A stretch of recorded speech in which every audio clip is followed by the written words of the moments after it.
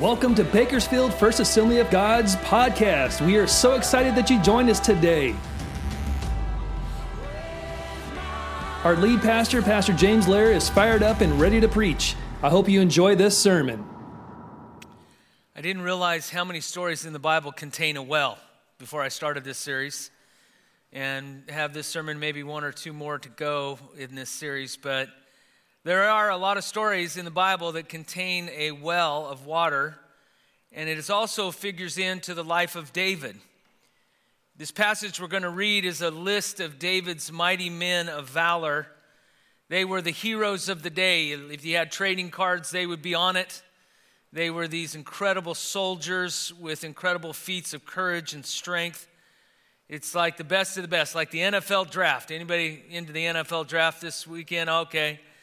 Yeah, Seahawks didn't look too good in that draft, so we may need to try something out. But these were the superstars of the day. And there were a list of 30 men and a group of 3 men. The Life Application Bible discusses it this way. These verses tell of some of the exploits that the special corps of David's army carried out. There were 2 elite groups of men, the 30 and the 3. To become a member of such a group, a man had to show unparalleled courage in battle as well as wisdom and leadership. And the 3 was the most elite group. So first of all, there was the 30, the elite soldiers. And a couple examples, Abishai once used his spear to kill 300 enemy soldiers in one single battle. Benaiah was another member of the 30. He was a valiant fighter who struck down 2 of Moab's best men, killed a 7'6" tall Egyptian with his own spear. So Benaiah went against this guy with a club. The Egyptian had a huge spear, and Benaiah disarmed him of his spear and killed him with it. And he also went down into a pit on a snowy day and killed a lion. There's a book by Mark Batterson about that. That's actually a very good book. And so these are 2 members of the 30 elite soldiers. And then the 3 members of the elite was led by Joshua Beam. He killed 800 enemy soldiers in a single battle with his spear, more than Abishai did, 300.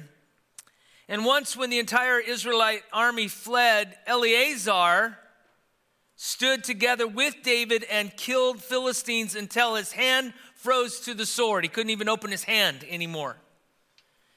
And then the 3rd member of the 3, another time where the army fled, Shammah held his ground in the middle of a lentil field and beat back the Philistines all by himself. He was in a pea patch, and he did great exploits. And so these are the 3, the elite of the elite. And a king, for him to be successful, needs people around them. A king needs mighty men around him, and a leader needs mighty men and women around him. And certainly a pastor, your pastor, needs mighty men and women surrounding me and supporting me and helping me in this fight. Thank you so much. And so we look at these mighty men, and there's a story to be learned here, and it involves a well. And I believe it will challenge us today and encourage us as well. So let's look at this story. In the middle of the list of these mighty men, there's a little story. 2 Samuel 23, verse 13. Once during the harvest, when David was at the cave of Adullam, the Philistine army was camped in the valley of Rephaim. The 3 who were among the 30, an elite group among David's fighting men, went down to meet him there. And David was staying in the stronghold at the time, and a Philistine detachment had occupied the town of Bethlehem. And David remarked longingly to his men, "Oh, how I would love some of that good water from the well by the gate in Bethlehem." So the 3 broke through the Philistine lines, drew some water from the well by the gate in Bethlehem, and brought it back to David. But he refused to drink it. Instead, he poured it out as an offering to the Lord. "The Lord forbid that I should drink this," he exclaimed. "This water is as precious as the blood of these men who risked their lives to bring it to me." So David did not drink it. And these are examples of the exploits of the 3. And so every story in the Bible has meaning. There's something we can learn from every story in the Bible if we'll apply ourselves. And so I want to share with you some principles today that we can glean from this story that we can apply to our everyday life. I want to preach on Sunday what you can live out on Monday through Saturday. I believe the Bible is so practical, and it's a guidebook for life. And so I don't want to just preach high and lofty theological truths. I want to preach those truths so they're practical in your everyday life. And so I'm excited about some of the things we find in this story. First of all, number one, mighty men and women don't start out that way. They're not born that way. They don't start out that way. It says David was at the cave of Adullam. And the valley of Adullam was between Jerusalem to the north and Bethlehem to the south. And when David was on the run from King Saul, he had a hideout in the caves of this valley of Adullam. And so David was very familiar with this territory and the terrain. And he actually had a fortress there where he could go and be safe. And so David had gathered to himself a unique army, a bunch of unique followers. They were a motley crew of misfits. Here's David on the run for his own life because King Saul wants to kill him. And so David has nowhere to go, has not a lot of support. And so he gathers around him this team that none of us would pick. You want to talk a messed up NFL draft? He had a terrible draft with these players. And so look, we see this mentioned in 1 Samuel chapter 22, verse 1.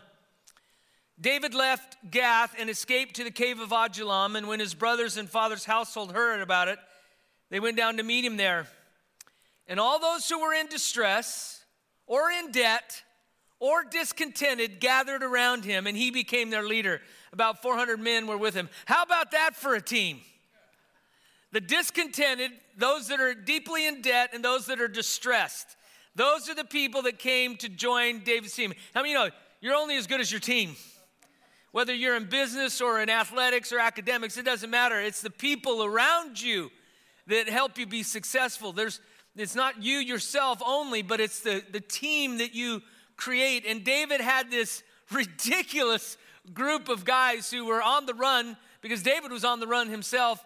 And this is how he started his army. The 3 Ds, distress, debt, and discontented. I think you could add a 4th D, dysfunctional. We're going to see some of the stories that this motley crew, what happened around them. So, yeah, they were in distress and debt and discontented, but they were dysfunctional. This is not the ideal crowd to build a team from. This is not the group you want to fashion an army with, but I'm here to tell you that's the kind of people God chooses. Same kind of people. God does not choose perfect people. He does not choose famous people. He does not choose the strongest of the strong. No. God has a different perspective. He looks at the heart and he looks for the potential.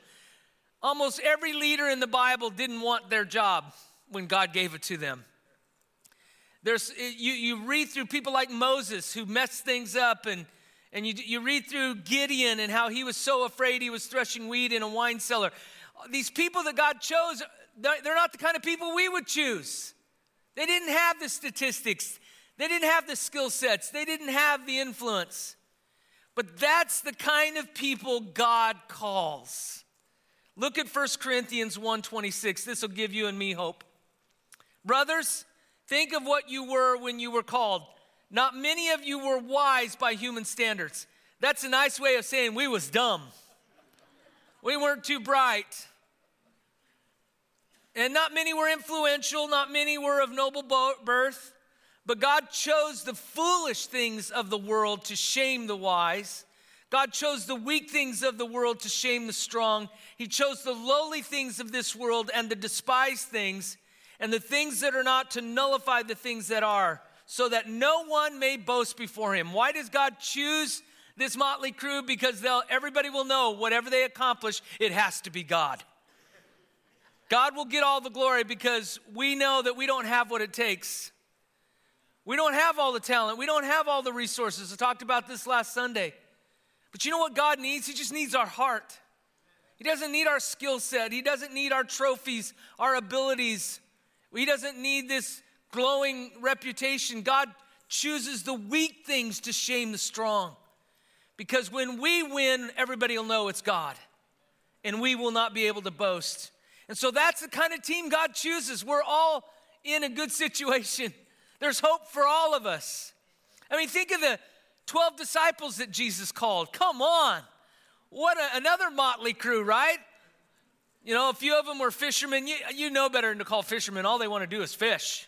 You know what I'm saying? That's all that's on their mind, fishing and more fishing. He even called tax collectors to be his disciples. They were the most hated group of all, were tax collectors. And yet Jesus chose these knuckleheads that messed up so many times. You got James and John trying to call fire down from heaven to kill everybody. They just want to kill everybody. They don't want to save anybody. They just want to wipe them out. And so Jesus has Simon the Zealot. He was a part of an anarchist group. That's what the Zealots were, trying to overthrow the Roman Empire. And so Jesus chooses people we would have never chosen. Never. But God sees something deeper than what we see. In fact, when David was chosen, he was his father's last resort, son number 8. His father didn't even think him worthy to be called in from the fields until Samuel said, "You got any more? I've gone through 7. You got, well, there's one more, David. I'll wait." And so God chooses people we would never choose because he's going to get the glory. David's mighty men did not start out that way. They were on the run.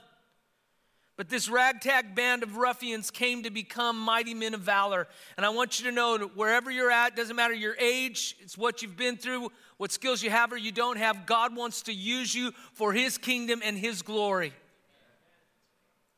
We can become mighty men and women of God, no matter what we've done or where we've been. And so another principle that we can glean from our story is this, number 2, Satan is our ultimate enemy. David was in the stronghold, and a Philistine detachment had occupied his hometown of Bethlehem. And so the Philistines were an enemy of Israel for centuries. And during the times of Samuel, Saul, and David, the Philistines were a perennial enemy that continually plagued Israel. Now, the Philistines are first mentioned in the lineage of Ham, who was one of the 3 sons of Noah. Look at Genesis 10:13. This is the first time the Philistines are mentioned in the Bible. And so this is a genealogy of the sons of and grandsons of Ham. Mizraim was the father of the Ludites, Anamites, Lehabites, Naphtuhites, Pathrusites, Casluhites, from whom the Philistines came. I'm glad they changed their name from the Casluhites to the Philistines. Philistines is easier to say. And Caphtorites and termites and every other ite you can think of. This was the lineage of the Philistines. And so their existence goes as far back as the life of Abraham. And the Philistines lived on the southern coast of Israel by the Gaza Strip from 12th century BC to 604 BC in that area. Now, they don't know where they originally came from because they appear on the scene and then they disappear from the scene of history. And so some historians believe they may have originally immigrated from the island of Crete, but they're also mentioned in Egyptian historical record as well. So not sure where they came from, but they showed up, and a bunch of centuries later, they disappeared. What's amazing is the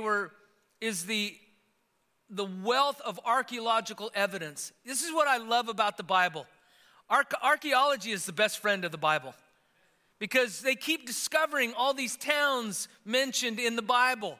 There was another discovery recently of names of the kings, and in fact, we know that the Philistines were mentioned prolifically in the archaeological record. They found a graveyard of 150 Philistine bodies.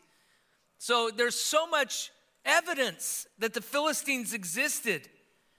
And then they were subjugated by the Assyrians, and then they were finally wiped out by the Babylonians, and they just disappeared. They were totally assimilated and gone as a people. But during Bible times, they were a fierce, fierce enemy. They plagued Israel and David and Saul And as Christians, we too have a sworn enemy. It's not the Philistines, it's Satan. And we have to remind ourselves that the Bible says that we don't fight against flesh and blood. Our real enemy is not people. Oh, sometimes Satan uses people, there's no doubt about it. But our true enemy, our sworn enemy, is Satan himself. And so there's a way we can overcome him, because he will fight against us. Listen, Satan is out to kill, steal, and destroy your life. He's not to be taken lightly, but he's not one we should fear either. We sing about it today. We will not be slaves of fear. And Satan is the master at putting fear in the hearts of Christians. And so we need to know how to battle him and to keep his influence from our life. And the scriptures teach us how. Look at 1 Peter 5, 8 and 9. Be self-controlled and alert. So there's two conditions. We need to exercise self-control and we need to be alert, because your enemy, the devil, prowls around like a roaring lion looking for someone to devour. Here's how we fight him. Resist him, standing firm in the faith, because you know that your brothers throughout the world are undergoing the same kind of sufferings. And so Satan is our sworn enemy. We have to resist his influence in our life. And he will try to influence us. He'll try to discourage us. He'll try to put in anger and unforgiveness and bitterness into our hearts. And so what we need to do is we need to resist him. We need to recognize that he's coming against us. And then we resist him and we stand firm in our faith. Another principle from our passage is the fact that, number 3, we often long for what we cannot have. Isn't that true? We want what we cannot have or we don't have. And sometimes a lot of our life is spent wanting and longing for things that can never be. David says longingly to his men, "Oh, I would love some of that water from the well in my hometown of Bethlehem." Because see, David's holed up in a fortress, in a cave in the wilderness. I've been to southern Israel. I've been to the wilderness area. It is desolate. And there are caves all over the place. We went to Qumran, where they found the Dead Sea Scrolls, which again just affirmed the truth of the Bible. It was a portion of the book of Isaiah. And so I've seen that area where David would roam and hide and live. And I'm telling you, there's not a lot of water there. And so David is longing for some really good water. Now, I don't know about you, but water's water, right? I mean, I was one of those that grew up drinking out of the garden hose. I'm still here. You know, it may have caused some problems, but they're not obvious. So, some of us grew up that way. We didn't grow up with bottled water, right? We didn't grow up with filtered water. Hey, we're good. Man, we've become mamby-pambies now. We got to have our water from a bottle filtered 3 times, whatever it may be. And so David is reminiscing about better times. I imagine he's thinking back as a kid when he would drink from that well in Bethlehem. Because now he's on the backside of the wilderness, hiding out and running for his life. And so he longs for that water, but there's a problem. The Philistines have conquered Bethlehem. They've set up camp there. They're occupying Bethlehem. And so David longs for water, but there's a problem. There's an army there. The water he was drinking just wasn't the same as the water he grew up with. Now, Jolie and I have been to Egypt a time or two, and I was so thrilled to find a McDonald's in Egypt. You know me and McDonald's. It's my favorite restaurant, but please, last time I mentioned that, I got like 20 McDonald's gift cards, and they were gone like in a week. So please don't send me those, okay? I mean, I love you. I appreciate you for being so kind, but, it's going to kill me because I can't resist. I mean, it's, ooh, So don't give me McDonald's gift card, please, because they will be gone, and eventually so will I. So went to McDonald's in Egypt, had the same decoration, same menu, but I'm telling you, it just didn't taste the same.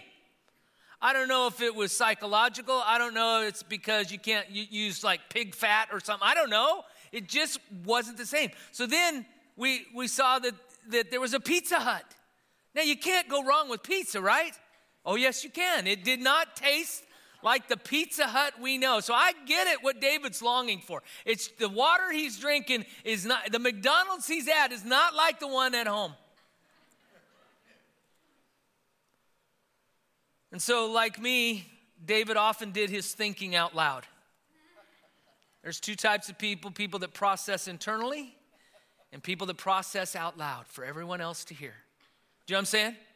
I'm one of those people. I have to talk things through. I have to talk things out. And I may say things that I'm never going to do, but I just got to get them out. You know what I'm saying? And yet, there are other people who process internally. And they don't say much until they're thought it through. And me, I'll say it before I've thought it through, and that can be kind of dangerous. And so David's the same type. He thinks out loud. I mean, the whole Psalms, it's all about David thinking out loud. Oh God, why have you left me? Oh God, break their teeth out. He's thinking out loud. And so it's in the Bible. I can pray that too. God, break their teeth out, bless God. And so all the Psalms, David is thinking out loud. He has no problem displaying his emotions. David was an emotional guy. He got hot-headed sometimes and he felt things very painfully sometimes. And so David's desire for water, he said it out loud. Oh, that I could have the water for Bethlehem because I can't have it right now. Well, his desire became a mission for his 3 mighty men. I don't think this was David's plan. I'm sure he cared for his team. He did not want them to get hurt or injured unnecessarily. So I really don't think he was being manipulative or trying to get this out. He was just thinking out loud like David does. Now, it's amazing how loyal and committed these soldiers are. Think about it. They overheard this and they decide, we're going to get him that water. And we're going to fight through the lines. We're going to put our lives at risk. But I want you to understand, David's men weren't always like that. These guys were willing to die for David. At one time, they wanted to kill David. That's the joy of leadership. Sometimes, people want to bless you and then kill you. It just depends how things go. And things didn't go well one time for David. And so remember, he's got this motley crew. They're not the mighty men yet. This motley crew of soldiers and misfits. And this is what happened in 1 Samuel 30, verse 3. When David and his men came to Ziklag, they found it destroyed. This is where they had been living. By fire, and their wives and sons and daughters taken captive.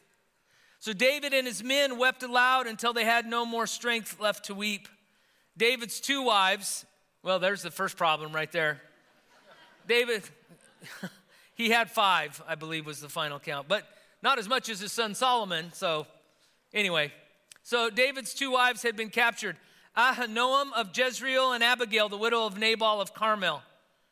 David was greatly distressed because the men were talking of stoning him. Each one was bitter in spirit because of his sons and daughters. But David found strength in the Lord his God. Sometimes you need and you desire the support of those around you. But sometimes you don't have that. And you have a choice. David had a choice. His men were talking about knocking him off, killing him. They blamed him for losing their families. And so David had nowhere else to go except God. And do you realize sometimes that's God's plan for us? He removes all those supports. We want people to come alongside us. We want them to support us. We want them to build us up. We want them to stand with us, but that's not always the case and it's not always possible. Sometimes we have to stand on our own.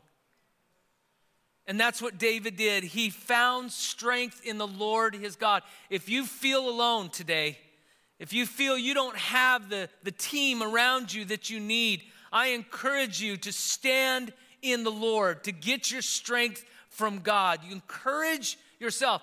Sometimes there's no one here to encourage you. There's no one available. So we have to learn to encourage ourselves in the Lord.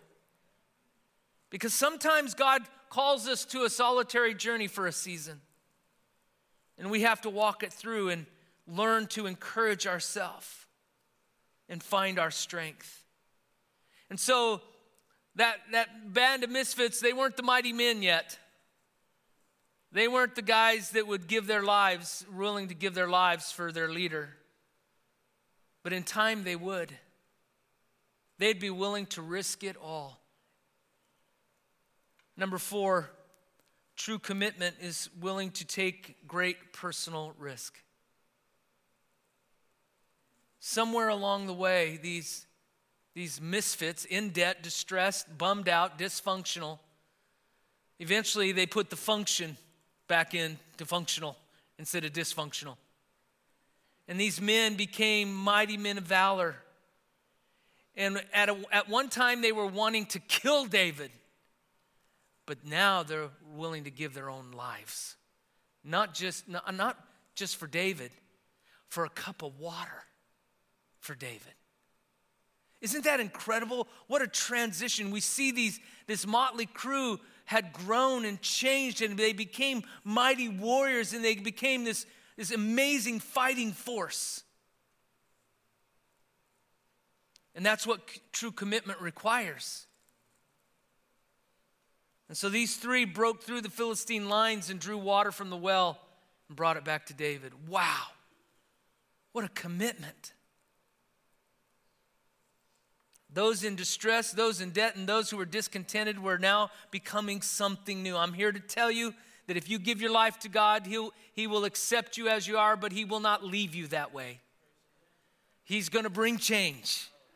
He's going to bring healing. He's going to bring growth because God loves us enough not to leave us this way.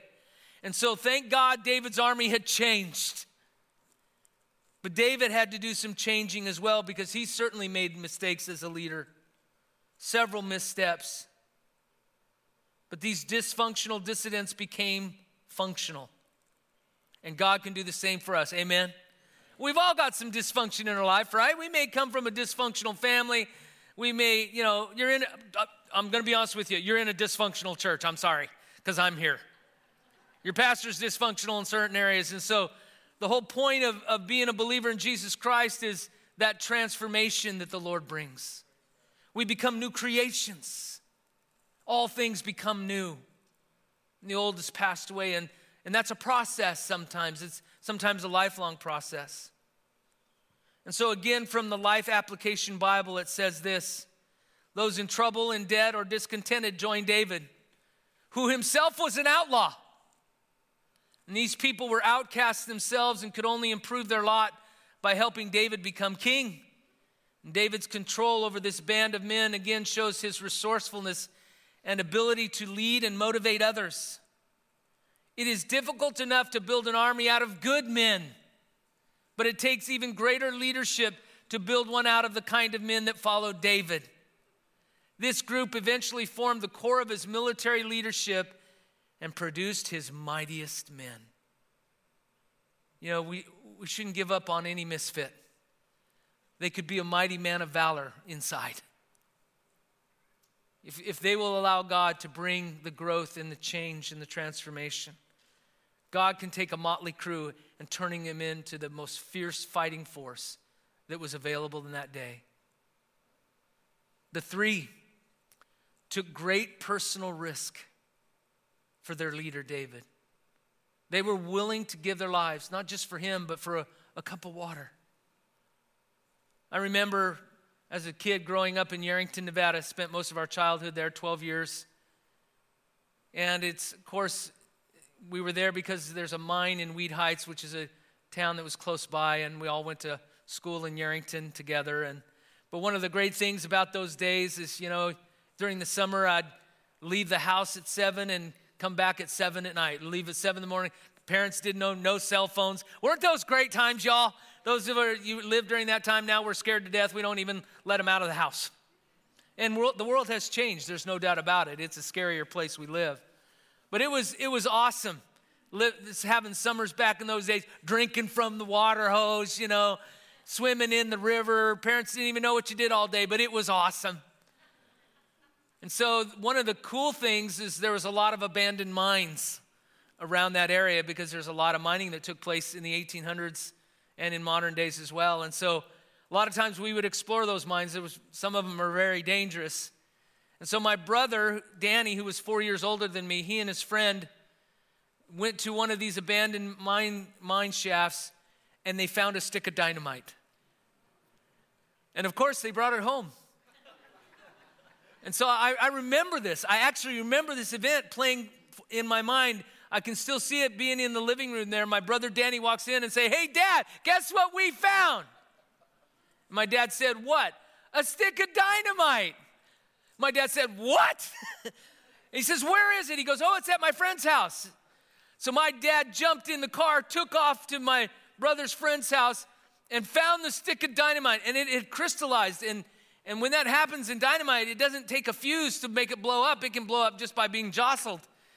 And so my dad went into that house, got that stick of dynamite, jumped in his car by himself, and drove to the river and tossed in the dynamite. Hopefully it didn't blow up sometime later, but it's a good fishing tool, I've heard, if you want to use dynamite. Maybe I'll finally catch something.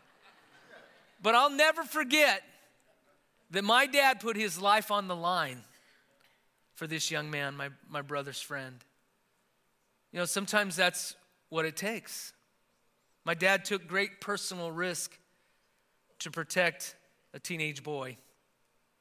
And you know what? David's mighty men did the same. They took great personal risk. You see, David had won their hearts, so they were willing to sacrifice their lives. A final principle we learn is that number 5, no sacrifice is too great for God. David did something amazing. I mean, you think about these guys, they barely made it out with their lives.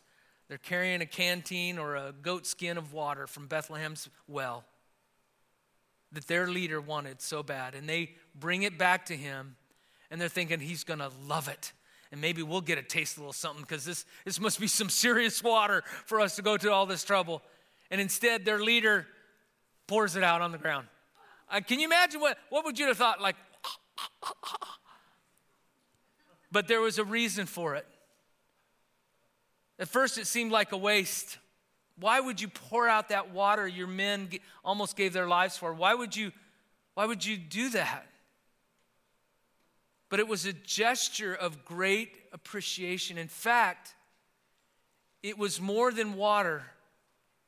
David said, "This is like your blood you were willing to give for me." So it was more than just water. To David, it was a blood sacrifice that he could only pour out to the Lord. It was the only fitting response for men who had almost given their lives for water. David poured it out as an offering to the Lord. Now that sacrifice had come at a great price, but no sacrifice is too great when we're pouring it out before the Lord. You know, there's another story of someone making a great sacrifice for Jesus. In John 12, verse 1. 6 days before the Passover, Jesus arrived at Bethany, where Lazarus lived, whom Jesus had raised from the dead. Here a dinner was given in Jesus' honor, and Martha served, of course. She was always busy, while Lazarus was among those reclining at the table with him. And then Mary took about a pint of pure nard, an expensive perfume. She poured it on Jesus' feet and wiped his feet with her hair. And the house was filled with the fragrance of the perfume, but one of his disciples, Judas Iscariot, who was later to betray him, objected. "Why wasn't this perfume sold and the money given to the poor? It was worth a year's wages." So think, what, $50,000, $75,000 worth of perfume poured out all at one time. But verse 6, Judas did not say this because he cared about the poor, but because he was a thief. As a keeper of the money bag, he used to help himself to what was put into it. Jesus says this in verse 7, it's powerful. "Leave her alone." Jesus replied, "It was intended that she should save this perfume for the day of my burial. You will always have the poor among you, but you will not always have me." Wow. How many of us, just from looking from the outside in, would think, what a waste? And yet Mary is forever known of making this incredible sacrifice. And it had great meaning. It wasn't just this fragrance. It was preparing Jesus for his burial. There was a deep spiritual and symbolic significance. And it's very similar to communion and why we practice communion. Because sacrifice is what communion is all about. You see, we take communion on a regular basis so that we'll never forget the price Jesus paid. And guess what? He poured out his blood. It was his blood that was sacrificed for you and me, that caused your sin and my sin to be completely forgiven. It's the greatest sacrifice of all. God so loved the world, he gave his only begotten Son. And so the reason we take communion is so that we'll never forget the price. We'll never forget the sacrifice. And because Jesus gave his life for us, then we should give our life for him. Since he died for us, we should live for him. And so what sacrifice is the Lord asking of you today? Is there something that the Lord has been speaking to you about that you can commit to him? Or maybe there's some great feat that God's calling you to do, to break through the lines of the Philistines for a cup of water for your King, the King of Kings. And so if you'll take your elements with you, and let's open the bread. And let's read and then we'll pray. The Lord Jesus, on the night he was betrayed, took bread. And when he had given thanks, he broke it and said, "This is my body, which is for you. Do this in remembrance of me." Let's pray. Lord Jesus, we hold in our hands a symbol of sacrifice. You gave your body to be beaten, your back to be whipped, your face to be punched and beard torn out. You were spit upon. Your body was the sacrifice, the final lamb that would be sacrificed for the sins of the world. And so we don't take this lightly. Though it seems just like a piece of bread, it means so much more. So we take it with gratitude, Lord. In Jesus' name, amen. Would you partake of the bread?